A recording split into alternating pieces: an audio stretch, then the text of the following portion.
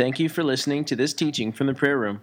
For more teachings, notes, downloads, or to subscribe to our podcast, as well as information about who we are and our upcoming events, visit our website at theprayerroomdfw.com. Well, tonight's message is entitled The Importance of Eschatology. It's the only big word we're going to use all night.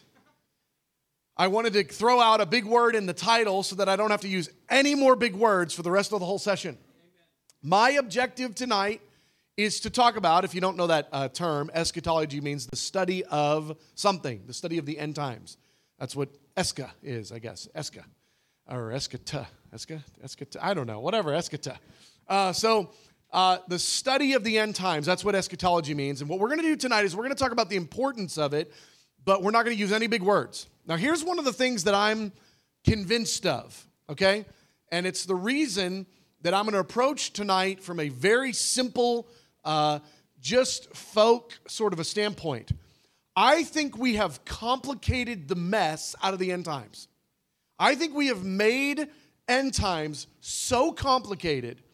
We have made talking about it so difficult. Well, are you in this camp with this big word, or do you believe this and this big word? Do you follow this and this line of thinking?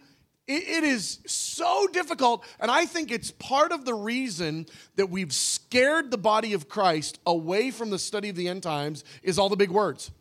And so tonight we're not going to use big words. I'm not even going to talk about what this group believes, this group believes. I'm just going to give you very simplistically some ground rules for studying end times. I'm just going to give you simple ground rules and then help you, hopefully help equip you with those simple ideas to figure out how to approach the Bible, to figure out how to approach that Bible teacher that teaches this or that about end times, to give you some simple, like a grid work, a framework of how to do end times. And I think it's going to make so much sense that, it'll hopefully be a resource to you. So I have a real passion about this because when we first started studying the end times in my living room back in 2007 or 2006, I realized really how simple end times is. And I was kind of mad at, if I can be honest, I was kind of mad at everybody that they'd made it so hard to understand. Like, why do you got to use all these big words and make it sound like there's so many different options? And I was so irritated that it had become so complicated because as a guy who knew his Bible a little bit, when I heard these ideas presented, it registered to me as absolute clarity. There was it just cut right through all the options and the big words. I was like, this is not hard. We have made this hard, and it's been a great service. That's the word I'm looking for. You can tell I am not in big word mode tonight. It was a great disservice to the body of Christ that we've made it so complicated.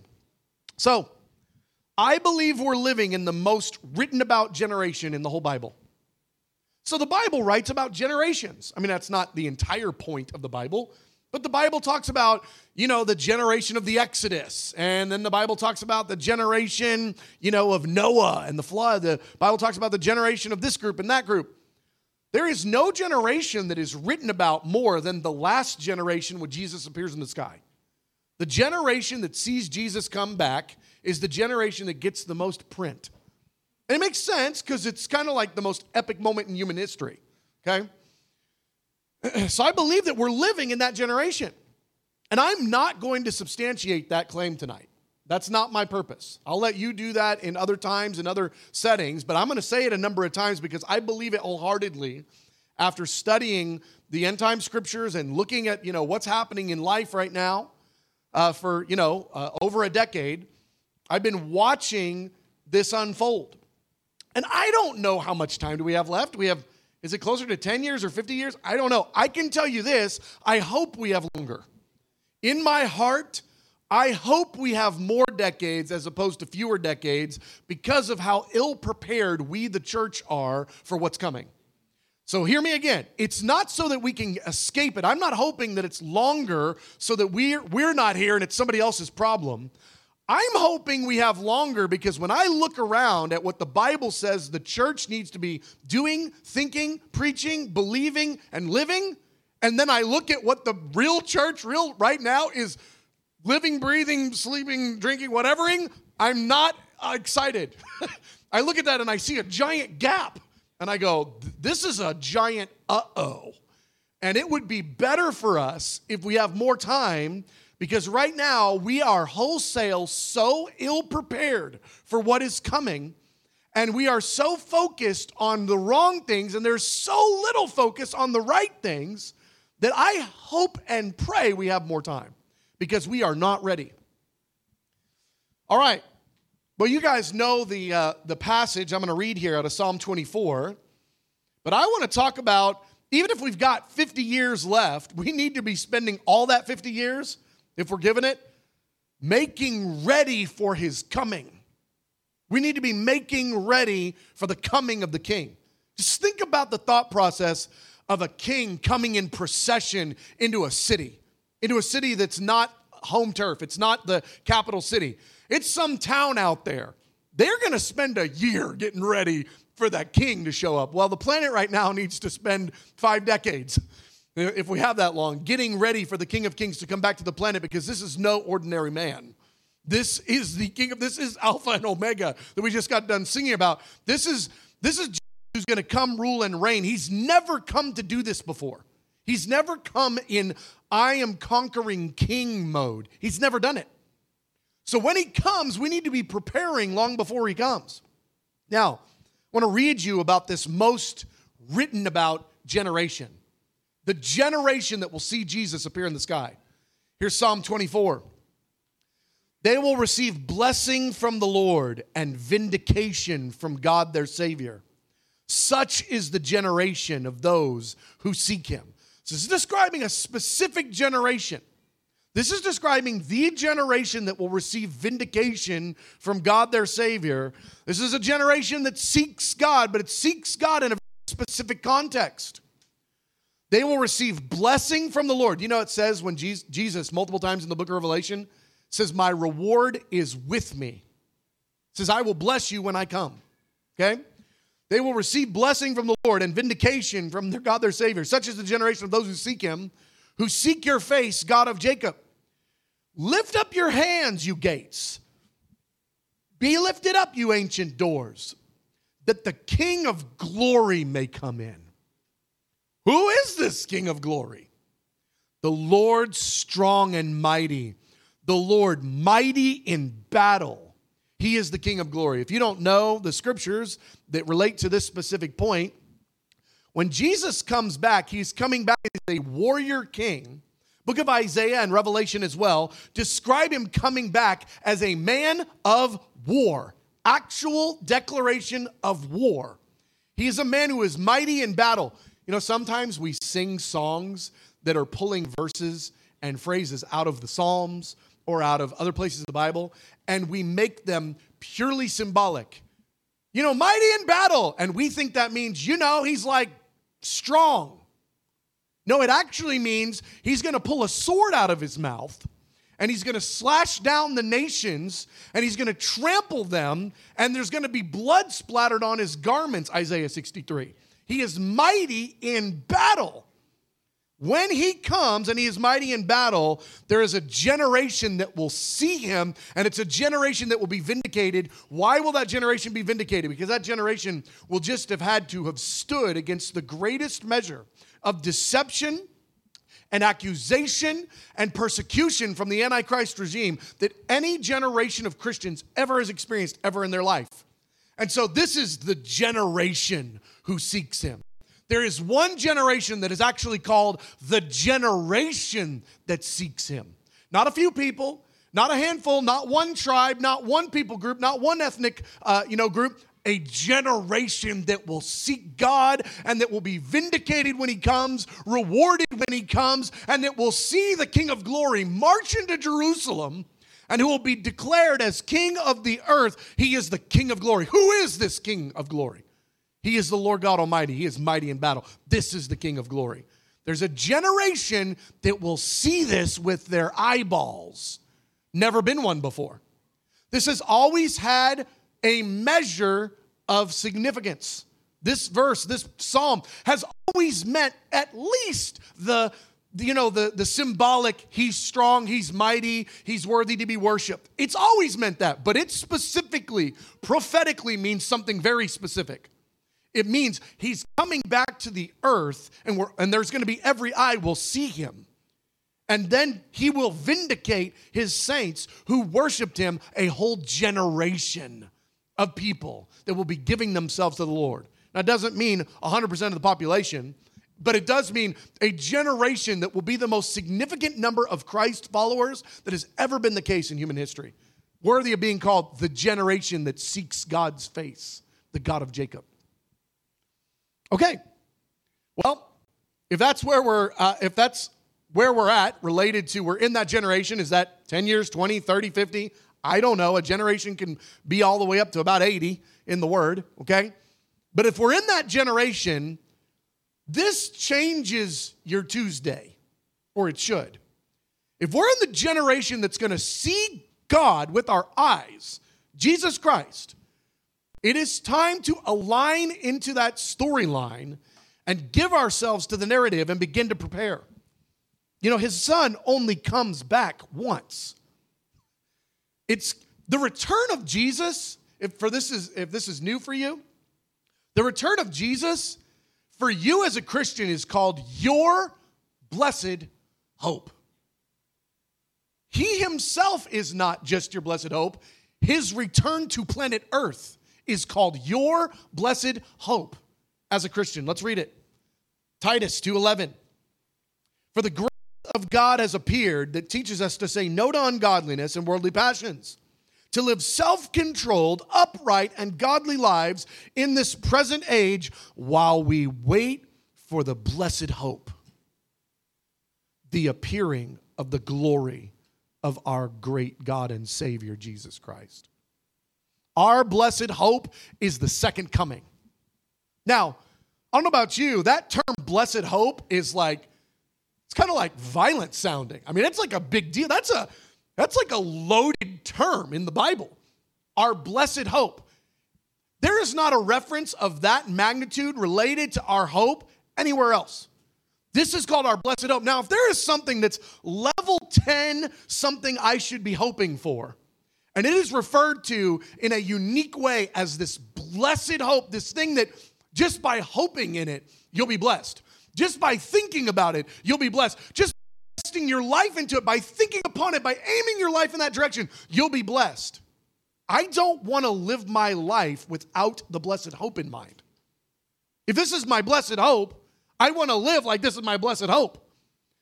But we've created a context in American culture that completely extracts the blessed hope out of the thought process, the lifestyle, and the expectation of the believer. We've made a giant mistake. This is our blessed hope. We need to be investing in the blessed hope. Well, it just so happens, it makes sense. You know, the Holy Spirit doesn't say just crazy stuff for no reason. Holy Spirit has got purpose in what he says and does. It just so happens there are 150 chapters out of your Bible. Your Bible has 1,189 chapters in it. 150 chapters are dedicated to the second coming of Jesus Christ. The time period right before, the time of his coming, and the time period right after. That's over a tenth of your Bible is dedicated to the subject of your blessed hope. Oh, well, that's a lot of information. I guess maybe there's more to this blessed hope than one phrase in Titus. Yeah, there's 150 chapters on your blessed hope. 150 chapters.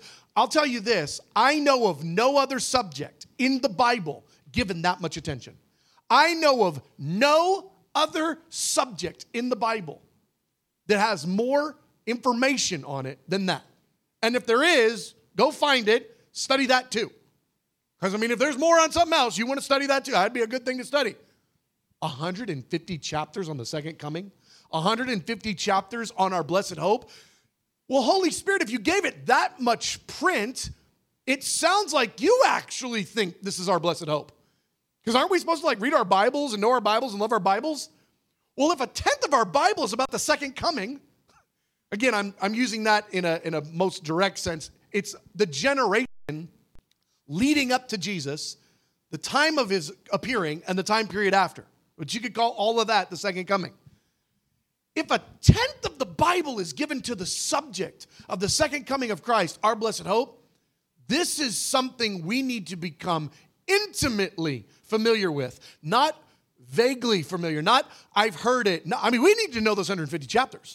We need to have clarity about what the Word of God says about this thing that is called our blessed hope. We cannot ignore 150 chapters about the second coming of Jesus. And we just cannot. This is the Holy Spirit from the Word of God declaring the importance of eschatology, declaring the importance of studying the end times. It's called our blessed hope. It's called 150 chapters of your Bible. We have a weighty responsibility. We're talking about the most important season of human life, the transitional season that transitions. You know how many times in human history we've transitioned ages? Never. We live in this current age. The next age starts when Jesus comes back. Humans have never experienced an age shift. It's never happened before, not in human history. Before human history, there were ages. After Jesus comes, there are ages. We've never experienced an age pivot. Never. And I believe we're going to experience that within the lifetime of people in this room. An age shift. This is unbelievable. I mean, to the angels and to the demons and to everybody who's got a little bit of understanding and all that realm, this is a really big deal. We are talking about a very important season in the orchestration of the kingdom of heaven. This is the most important season that humanity's ever experienced. And that's why God gave us 150 chapters, so that we could understand it, so that we wouldn't be aloof to it, that it would make sense. We go, oh, this makes sense of that. And, oh, this verse is just like that. Oh, the prophet said the same thing as Jesus said. Actually, Jesus was just quoting the prophets about himself, about his coming, his future coming. It all weaves together. It's a beautiful storyline. Well, this is kind of weighty, okay? Let me tell you why it's weighty. There has never been a generation in human history that had 150 chapters written about itself in the Bible. So all the other generations, they could get by not knowing the 150 chapters because it didn't apply to them directly. But there's a generation that those 150 chapters, they don't apply in a general sense. They tell the future. They tell you what the headlines on the newspaper are going to read. They tell you what life is going to look like, the dictates of culture. 150 chapters that apply to a generation. That generation must embrace those 150 chapters. It is the generation that seeks God's face and that knows him and knows his plan. We're not talking about having the capacity for Bible trivia. Study the end times so that you can look smart in front of your friends. That's dumb. I'm talking about studying the 150 chapters that are about your future so you can partner with God. And if you don't know those chapters, you cannot partner with God. Real simple. Those of you who have heard what it says in Luke chapter 6, give and it will be given to you. Pressed down, overflowing with a good measure. And you know that Bible verse and that thought process in the Bible, so you give away money. Because you know if you give away money, God will give money back to you. Do you know if you don't know that Bible verse and that concept, you cannot partner with God and therefore you won't actually see the return? You got to know what it says to be able to apply it, to be able to experience it. There's 150 chapters about the second coming of Jesus that are about you partnering with Jesus' plan for your generation. 150 chapters that you need to know about the purposes of God for you and his final purposes in this hour before he pivots to the next age, the first time that's ever happened while humans were alive. This is so big. It doesn't get any bigger than this. This is the biggest thing ever. J.J. Abrams could touch this knot. I'm telling you, if all those crazy directors put the thing together for the most epic movie ever, it would so fall short by comparison to what we were talking about here. This is the most epic storyline ever, and we're being invited into it. More than invited, we have a responsibility to it. We have a responsibility. It's given so that we might understand, so that we can live right, so that we can live appropriately. Think about how inappropriate it is to live, if this is true, and the time frame is decades, not hundreds of years. Think about how inappropriate it is to live some other way. To live not in light of these 150 chapters. How inappropriate. I mean, just the angels must be hand on head shaking their head at us. Like, do they know who they are? Do they know they're the generation that sees the Son of God appear in the sky? Do they know we helped write these 150 chapters? We came and showed up and gave prophets prophetic words that got written down. Michael, you said that thing. They're ignoring you, Michael. Gabriel, they're ignoring you. The angels in heaven must be just beside themselves that the generation that's going to see Jesus appear in the sky isn't giving ourselves to understand what has been given to us, what has been written. Tell you this, the source of correct information is not the news. The source of correct information is not whatever, website you follow. The source of correct information is the Bible. The problem is, it's so much easier for us to just turn on the news than to read the Bible and to try to understand it. It's so much easier for us to just believe what we hear that prophet saying than it is for us to study the Word of God ourselves and understand what the Word says. But the intention was always that you would understand the Word of God for yourself. You know what? There is no transformation that occurs in your life by someone else's revelation. If they have a revelation, and it's true, and they say it out loud, and you hear it, and you go, aha! And then you go to the Word and see that it's true, now you can give your heart to it, now you're transformed. So it doesn't matter who waves the flag and says, this is a revelation, this is a revelation. That can be you find it on your own. That could be a bumper sticker. That could be a preacher. But as long as it's only their revelation, it does make no impact in your life. It makes no impact. You've got to internalize it, and you actually don't internalize it by hearing a message. You get alerted that there is a treasure trove of gold, of revelation, by a message. A message alerts you to revelation. It does not impart revelation. You'll get alerted and you go, I need to go read the Word. I need to go get in the Word of God about that subject, that idea, and that's where the revelation comes, is by you fellowshipping with the Holy Spirit, reading your Bible, and asking Him for revelation. And again, I am all for people waving a flag and saying, here's something you should study. That's why you should listen to messages. Not so that you can be discipled and instructed and have everything you need, but so that you can be alerted about what you don't have, so that you can go dig it yourself. That's what preaching is supposed to do. I just look at this weighty responsibility that we have. 2 Timothy 2:15, and then a little later in 2 Timothy 3:16. Do your best to present yourself to God as one approved, a workman who does not need to be ashamed and who correctly handles the word of truth. We're going to talk about this correctly handling the word of truth here in just a minute. Correctly handling the word of truth means you know what it says and you're responding to it rightly and using the word of God the way it's supposed to be used. And I'll just tell you this, Bibles that are collecting dust are not being correctly used. I mean, I know these days, most of you probably just use your Bible app or whatever. That's fine. It's the same. But my point is, an unused Bible, unused biblical text, just leaning on messages or I'm in the right camp. I run with the right people. They're smart enough. I'll be okay. Leaning on things other than you understanding the Word of God is dangerous. What if you're with a bunch of stupid people? And what if they dress real nice and talk real smart and have degrees and they just seem like smart? And what if they're total idiots?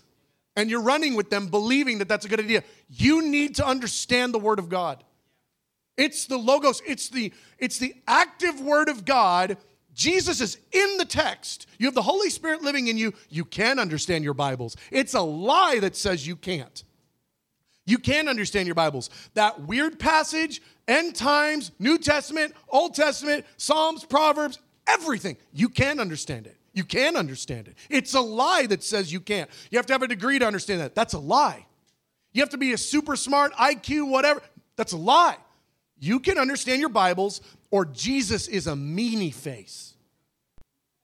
Give you a Bible you can't understand. Here, it's the secret to life. Sorry you're so stupid.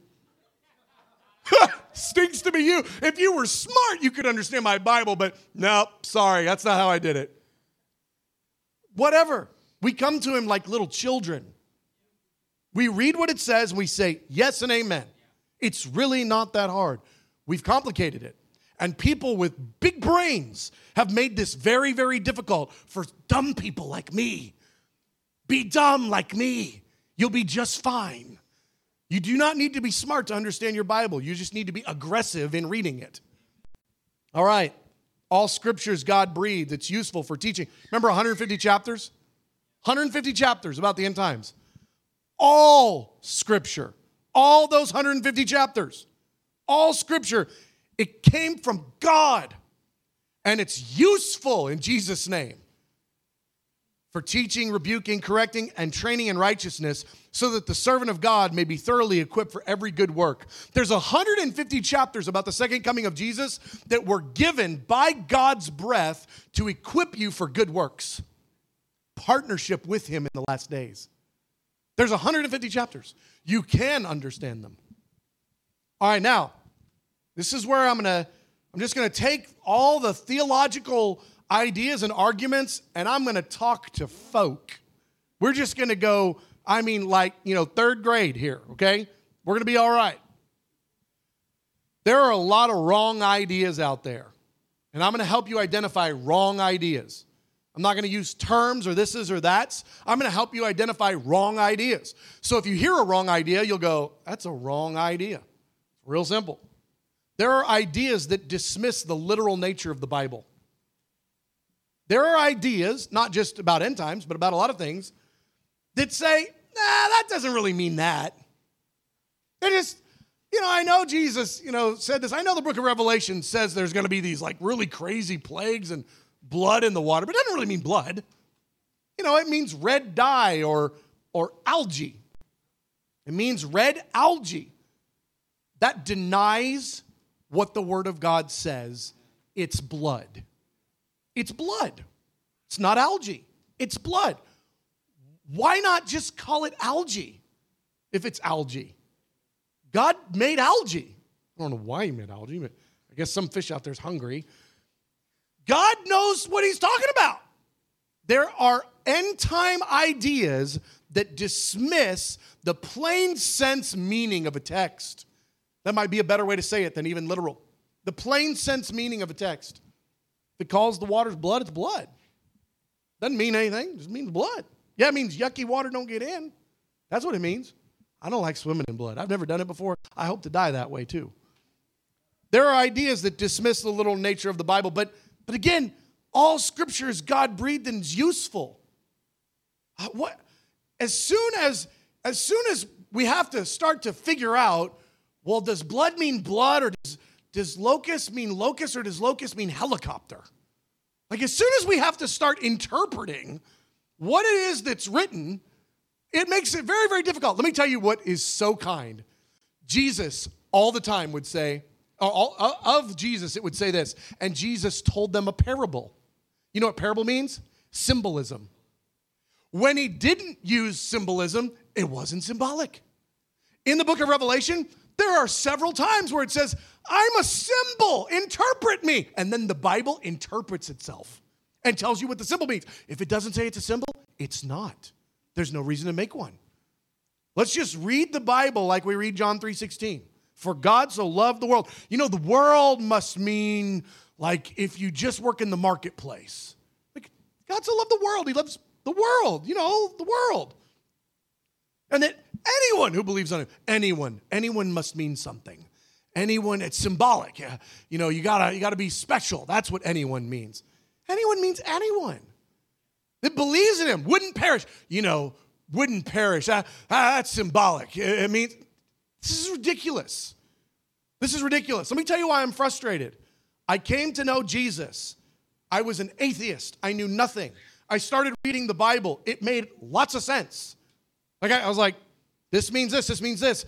And smart people were trying to talk me out of it and trying to give me interpretations that meant something else. It's really simple. The Bible says what it means what it says. And unless it says, I'm a symbol, I'm a parable, I'm a sign, if it doesn't say that, don't make it one. In fact, what devaluing of God's reasoning it does if we can make anything symbolic when many times in the Word, God goes out of his way to specifically identify something as symbolic. Why even call one thing symbolic if everything's symbolic? Or if everything can be? The stuff that's symbolism is called symbolism. The stuff that's not, isn't. Jesus said this in the book of Revelation. It's pretty intense. About this idea of dismissing literal things in the Bible. Jesus said this, I warn everyone who hears the words of this prophecy, the book of Revelation, the prophecy on the scroll. If anyone adds anything to them, God will add to that person the plagues described in the scroll. Bad. If anyone takes words away from the scroll, God will take away from that person any share in the tree of life and in the holy city which is described in the scroll. Jesus makes it really clear. The book of Revelation means what it says. It's totally crazy. So is God giving up his son for people who hate him. That's crazy. That's impossible. And it's our gospel. It's the truth. We believe God does crazy stuff. Let's not limit it because it's weird to us or we can't see it with our eyes. That's what faith is. It's believing what the Bible says. We want to make sure that we have a version of our end time thought process that's filled with faith that the Bible is true. Next, there are a lot of wrong ideas out there. There are ideas that dismiss the details of the Scripture. This is what this looks like. A Bible passage says this, and this, and might even be prophesying about things that are going to come. There are wrong ideas out there that pick and choose which pieces have to happen and which pieces, God didn't really mean that. He just accidentally stuck that in that verse. This and this are true, but that's not true. This and this have to happen. That doesn't have to happen. Now, I'm telling you this because there are wrong approaches to the study of the end times. There are wrong approaches to eschatology that pick and choose which parts are actually going to happen. And they dismiss other details of the text. Let me just tell you this. When it said he was going to ride into Jerusalem on a donkey, that didn't mean a cow. It also meant if he came into Jerusalem and he wasn't on a donkey, that thing hasn't happened yet. When it said he was going to be sold for 30 silver shekels, 30, shekels of silver, it meant 30 shekels. And if he didn't get sold for 30 shekels, that still has to happen. But he did, and he did. There's a lot of things related to the end times where people go, well, this happened in this period of time, or this happened. These details didn't. We don't really know what to do with that. We're just going to toss them. That's irresponsible. We can't have a version of end times that takes parts of the end time scriptures and says, yep, that's real and true, and then takes other parts and throws them out and says, yeah, that doesn't need to happen because these other things happened. The Holy Spirit got a little schizo. He was writing and then he just started adding extra words in there. It's I don't know. I'm just in a Holy Spirit good mood. I'm just going to write some extra words that don't matter and it won't happen. That's bizarre. That's not how God works. If he wrote it, it's going to happen.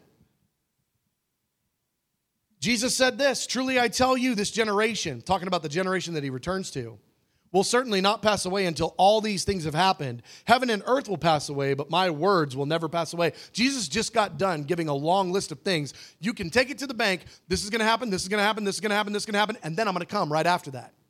There are people that take, and I'm sure they came to their conclusions as best as they knew how, But they came to their conclusions that said, well, these things didn't need to happen. These things already happened. These things, it's not part of God's redemptive plan. They just throw it out. We don't want a version of eschatology that is negligent with the details of Scripture. They're in there for a reason. Everything must be fulfilled that is written about me in the law of Moses, the prophets, and the Psalms. I love that verse because I just feel like that was Jesus's, it was the most power-packed way in one sentence. He could say, guys, there's about a bajillion prophecies about me that haven't happened yet, and I'm about to die on a cross. They ain't over yet. This storyline is on pause. It isn't over. This line right here, everything written about the Son of Man, everything written about Jesus, everything written about the Messiah, everything has to come to pass, just like the law and the prophet, everything in the Scriptures. And Jesus died with most of the promises about him not occurring. He says, I just want to make you real clear, that means there's a round two. Because I am going to see every one of the words that's been written about me come to pass. There are ideas, wrong ideas about end times that dismiss the need for study.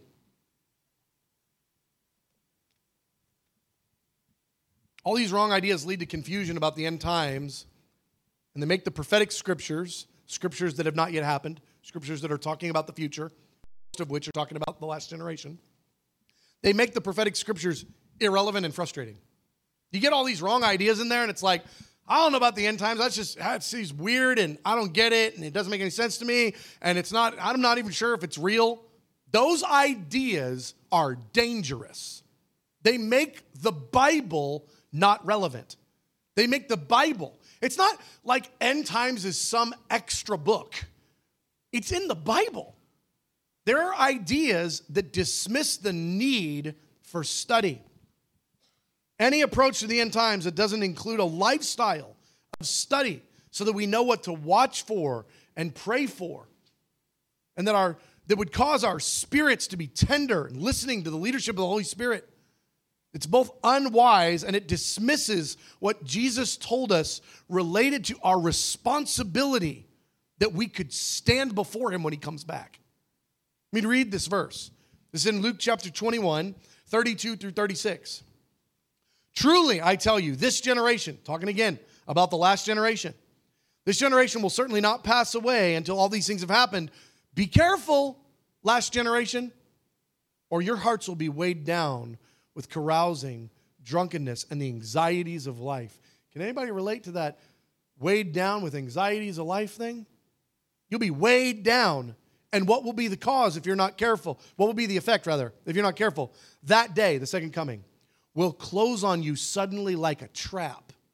It will come upon all those who live on the face of the whole earth.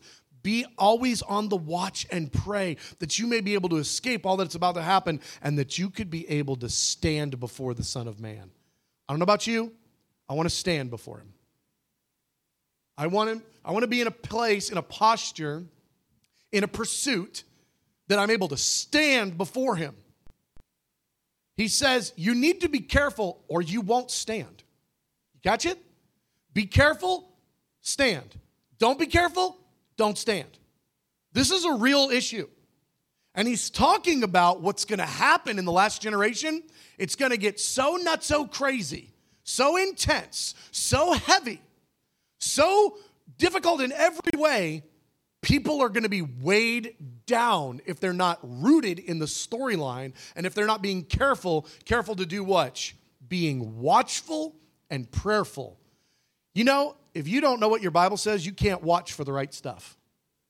What are you watching for? Just watching the news, see what happens? How do you know if what's in the Bible is happening if you don't know your Bible? Watchful requires study. If you're going to be watchful, you have to be a person who's studied. Otherwise, you don't know what you're watching for. You could be seeing it coming and having no clarity at all that that's it. Watch and pray, a lifestyle of prayerful, study-filled preparation for the return of Jesus. He says, if you're careful, i.e., you watch and pray, you'll be ready when I come. If you're not careful, you will be weighed down because it's going to be so intense, you will be weighed down. It's going to close on the whole earth like a trap. There's one way to escape the trap. You need to be careful. And careful looks like watchful and prayerful. That's intense. Any approach to the end times that dismisses your personal need to study the end times is dangerous. You need to study the end times. Ideas that dismiss Jesus' warning about the coming deception. I gave you a little there, but keep going. Matthew 24, 4-5 says this, Jesus answered, watch out that no one deceives you. For many will come in my name, claiming I am the Messiah, and will deceive many. Do you know Jesus is talking to his 12 apostles? We need to take that into account. He's got 12 apostles. These are the guys. These are the dudes. Right? These are the ones that we read about. They're the heroes of the faith. We even know a few of their names. Probably can't list all 12 of them just off the top of your head. Maybe some of you Bible school students. But these are the heroes of the faith. And he looks at the heroes of the faith and he says, hey, don't be deceived. Watch out. No, I don't need to watch out. I'm one of the 12 apostles. No, friend. You most certainly need to watch out, Mr. One of the 12 apostles. You absolutely need to watch out. There's going to be guys that show up claiming to be Jesus Christ, and they're going to be believable enough. If you don't know your Bibles, you will fail. You will fall because they'll look enough and smell enough like the real deal, you'll be deceived. No, I won't be deceived. Watch and pray. That's how you avoid it. You watch and pray. Because many will come in my name, many will come claiming I am the Messiah and will deceive many. It's a lot easier if Jesus is talking to the lost crowd. Hey, all y'all that don't know me already, watch out, you're going to be deceived. It's terrifying when he's talking to his 12. He says, hey, 12, many will be deceived. You hear me? It's really important you pay attention. Matthew 24, 24-25, top of page 4. False Christs and false prophets will appear and perform great signs and wonders to deceive, if possible, even the elect. See, I've told you ahead of time. Jesus is like, I'm trying to make this as clear as possible. You need to understand the 150 chapters. You need to understand so that you're not deceived. It's 2 plus 2 equals 4. Before you take a test in school, you study the information, and then you take the test. You're not given a test without the information first. You study the information. Now, if you choose to ignore the information you're supposed to be studying, you will get a shiny goose egg on your test. And it will be all your fault because the information was given to you, but you chose not to study, therefore you failed the test. We're talking about the biggest, most important test in human history. And not just personal pass-fail. We're talking about glory of Jesus. Partnering with the blessed hope. Making ready for the return of Christ. The greatest honor that could be given to humanity. To make ready the coming of the King. Sorry, I didn't study for that test. I was too busy. I thought it was too confusing. I didn't want to press her. It's just weird to me. I didn't get it. Fail. Do we get this? There's 150 chapters that have been given to us that we might understand and partner with him. Ideas that set us up for the great falling away. It's important that we understand this concept. You can't fall away unless you were a there. You got to be a there to fall away. At that time, many will turn away from the faith. Same context, all this deception rising. At that time, many will turn away from the faith. Huh? Many? Turn away from Jesus? Yes, many. Well, I didn't know that was possible. Jesus was just talking to people that loved him. Don't be deceived.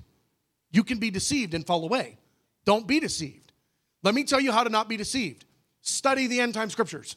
Study what it says I will do, won't do, what will precede me, what will happen when I come. You study it. Don't trust the person with the microphone. You study it. Because at that time, many will turn away from the faith. They'll even betray and hate each other. I used to go to church with that guy. Yeah, he's betraying and hating me now. Well, what happened to him? he fell away. Why did he fall away? Because he started to believe wrong ideas about the end times. And he didn't have the safeguard of knowing the 150 chapters himself. He just believed whatever the group said. What if whole groups fall away? Some will. This is really important. This is big time. They'll betray and hate each other. Many prophets, false prophets, will appear and deceive many people. Because of the increase of wickedness, the love of most will grow cold. The love of most? Horrifying. Grow cold? You know what grow means? It means it didn't happen in a day. It meant diluted, less interested, don't care, I'm gone. Grow cold with false ideas that they didn't have a plumb line to be able to defend the truth. It's really simple. We've been given the truth. It's the Word of God. All Scripture is God-breathed and it's useful to you. There's 150 chapters that are designed to help you not fall away. Listen, I want to say this as clear as Jesus did. At that time, many Christians will turn away from Jesus. Their hearts will grow cold because of the increase of wickedness in the culture, and they will go to hell. I want us to see this. This is Jesus. Like, just imagine Jesus is out on a walk right before the Olivet Discourse here, Matthew 24. He's out on a walk, and he's healing people, and he's, rubbing kids' heads and stuff. And he's like, there will be many that will fall away. He just goes into like hyper, prophet mode because it's the most important thing he could tell people. Just because you started off down the trail doesn't mean you're going to finish right. You've got to follow the instruction. The instruction's really simple. It's really not complicated. It's really not. Watch and pray. You don't watch, you don't pray, it's not going to go well. We have weighty responsibility. This generation has weighty responsibility. Well, let me tell you the beautiful thing that Jesus did. He wrote in this thing called the roll of the priests. The priests, historically, and now, and in the future, are supposed to be the guardians of the truth. The priests are supposed to be the ones that loudly proclaim what God says, what the Word of God says, what the truth is that is written. They're supposed to loudly proclaim the reality of who He is. Now check this out. The days are coming. This is describing a massive increase of priests in the last days. A massive increase of priests in the end times. The days are coming, declares the Lord, when the Levitical priests will never fail to have a man stand before me continually to offer burnt offerings, to burn grain offerings, and to present sacrifices. If you can break my covenant with the day and night so that the day and night no longer come at their appointed time, then my covenant with the Levites, who are priests ministering before me, can be broken. I will make the Levites who minister before me as countless as the stars in the sky and as measureless as the sand on the seashore. I want to tell you, I believe the prayer movement, which we're a part of, is a significant component to this prophecy finding its fulfillment. An incalculable number of priests who minister before the Lord. The priests who minister before the Lord. Now, let me tell you what's supposed to happen here. Here's why God gave charge to the priests. The priest's job, Old Testament or New Testament, the priest's job is to minister before the Lord lots and lots of hours a day, a week, a month, a year. Lots of hours. Here's what's supposed to be happening. As they minister in the Lord's presence, they're encountering Jesus. They're fellowshipping with Jesus. They're getting to know Jesus. They're getting Jesus' heartbeat. Their ideas are being transformed. Their desires are being transformed. They're in the presence of God, and they're being refined so they can be useful. They're being refined for friendship. They're being refined in love. But they're being refined as priests. They're being refined to be useful. To be useful what? Well, how? To be messengers. Let's read it. Priests are responsible to know God and to make Him known. Look at Hosea 4:6. My people are destroyed from lack of knowledge. Yeah, we know that verse, right? Well, who's it rest on? Because you've rejected knowledge, I also reject you as my priests. The priests rejected the knowledge first. And then the people followed suit. When the priests are pursuing God, and they're in the place of his presence, and they're pursuing the knowledge of God, the understanding of God, the revelation of God's purposes, the revelation of his character, revelation of his nature, of his plans for a generation, then they can loudly hoist the flag and call people to it. When the priests are off, a generation gets off. Look what it says. This is the most written about generation, the most amount of prophetic insight, the clearest practical training, 150 chapters of practical training about how to live. Never been such a generation with so many details. Look what Malachi 2:7 says. Same idea. The lips of a priest ought to preserve knowledge. Knowledge about how the dishwasher works. Knowledge about traffic laws. The knowledge of God. The lips of a priest ought to preserve knowledge. And from his mouth men should seek instruction, because he is the messenger of the Lord Almighty. Those that are called to his presence are called to be messengers. But do you know, you can't be a messenger, you can't say anything accurate unless you have understanding about the thing that you're saying. Otherwise, what you will declare won't make any sense. It will have no revelation on it. You don't get revelation by a quick read through. You get revelation by meditation, by time in the Word, by time in his presence. You get revelation through time. It just takes time. You might get a nugget, but a nugget isn't a message. A nugget doesn't transform a generation. God is looking for a multiplication of priests in the earth that are in his presence to gain revelation that then can be messengers who can prepare the way for the second coming. This is the generation of Jacob. The generation that will seek God's face and will be vindicated when he comes. This is the generation that's given that level of revelation. I'm going to skip down to part 4 here. Part 4, the question, how will it go for you? I want to go after this. Sometimes you can hear a message about end times and think, man, that was really cool. I learned a nugget of truth or two. That is not what this message is. This message is supposed to be a confrontation with the 12,000 nuggets you don't know. This isn't to give you a nugget. It's to accuse all of our hearts and go, I need revelation. I need living understanding of God, of this generation, of the calling of God in this generation, of his purposes, of what the blessed hope means. This message is supposed to confront the 12,000 nuggets that are accessible to us, but that we don't have because we've not dug in the Word to get that revelation. The question of how this will go for you. Some have wrongly judged the end times as an unimportant subject that doesn't require attention. They dismiss it with statements about there being more important subjects to focus on. End times is not the only thing we need to focus on, but it is absolutely something we must focus on. They dismiss it with a cavalier statement, it'll all work out in the end. It'll all pan out in the end. The question isn't, will it all pan out? The question is, how will it pan out for you, your family, and the people you're supposed to be helping understand what's happening? The question isn't, will the kingdom of God still happen? Of course the kingdom of God will still happen. Whatever crazy thing you decide to do or not do, God is still going to accomplish his purposes on the planet, I promise you. That's not the question. The question is, where will you be in the storyline? Because Jesus said, if you're not careful, you're going to get swept up, caught in a trap. The words of Jesus. So this idea that we can just dismiss the end times, it's not that important, it's not really that big of a deal, that's erroneous. That is not accurate. I know it sounds clever.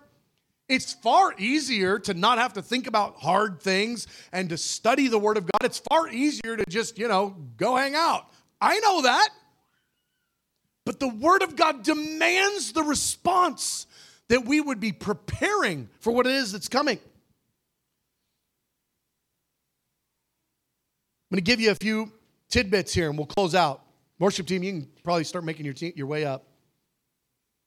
You yourself need understanding. You need to know what God says about the end times. You can't rely on others to know what the Word says. You need to know. It's not enough for a lost person to know a saved person. The lost person needs to know Jesus. And as long as they don't know Jesus, I don't even know really how great it is that they know a saved person. I mean, I guess that's an on-ramp to know Jesus, but it doesn't change their life. It's not enough that you know people who know end times. You need to know end times. You yourself need to understand. You cannot rely on something this important for others to know. Look at 1 Thessalonians 5, 1 through 4. Paul's writing to a whole church of believers. By the way, he spent 3 weeks with them when he was there.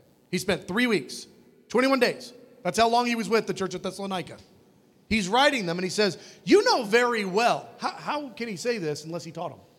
You know very well that the day of the Lord will come like a thief in the night. While people are saying peace and safety, destruction will come on them suddenly as labor pains on a pregnant. Like Jesus was talking in Luke 21. Yeah. People are saying peace and safety, destruction will come on them suddenly as labor pains on a pregnant woman, and they will not escape. But brothers, you're not in the darkness so that this day should surprise you like a thief. We're not supposed to be surprised. We're supposed to be tracking. Each of us as individuals is supposed to know what the Word of God says about this subject. Next, you need a sober mind to process what's coming. A sober mind. Sober mind, you cannot be distracted. Sober mind, you got to have your eyes fixed. Look at what 1 Peter 4:7 says. The end of all things is near, therefore, let me give you some important details. The end of all things is near, therefore be clear-minded and self-controlled so you can pray. Remember Jesus said, watch and pray? Here it is again. The end times is about having a sober mind, clear-minded so that you can read the scriptures and understand them. Self-control in your lifestyle so you can actually give time to the 150 chapters. And what's it all for? It's all so that you can have an intimate prayer life with Jesus and understand the plans that are about to unfold for the earth. Be clear-minded and self-controlled so you can have an actual prayer life. This is the prescription for what we're supposed to be doing.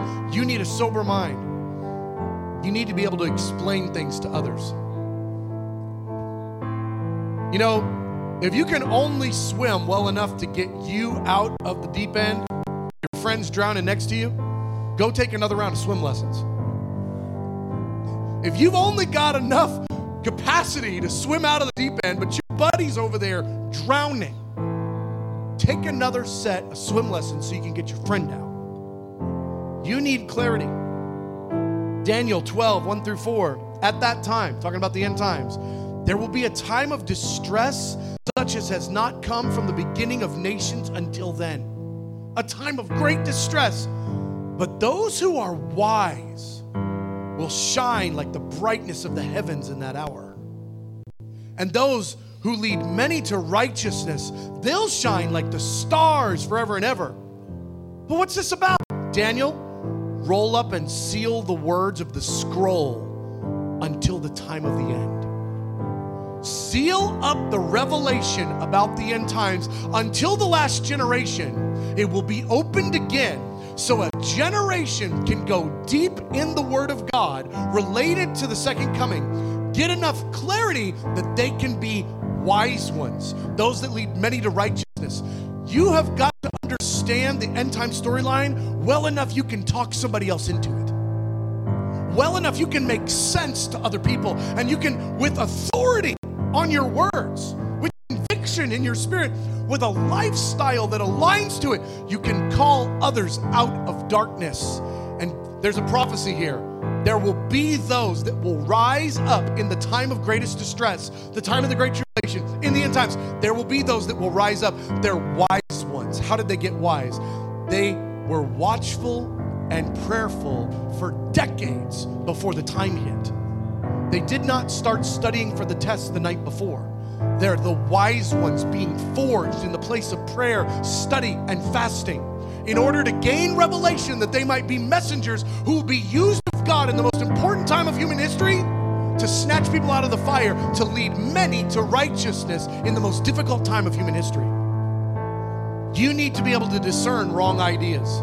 If you don't feel comfortable yet being able to discern what's true about the end times, what's false about the end times, you need to recognize you're in a not okay position.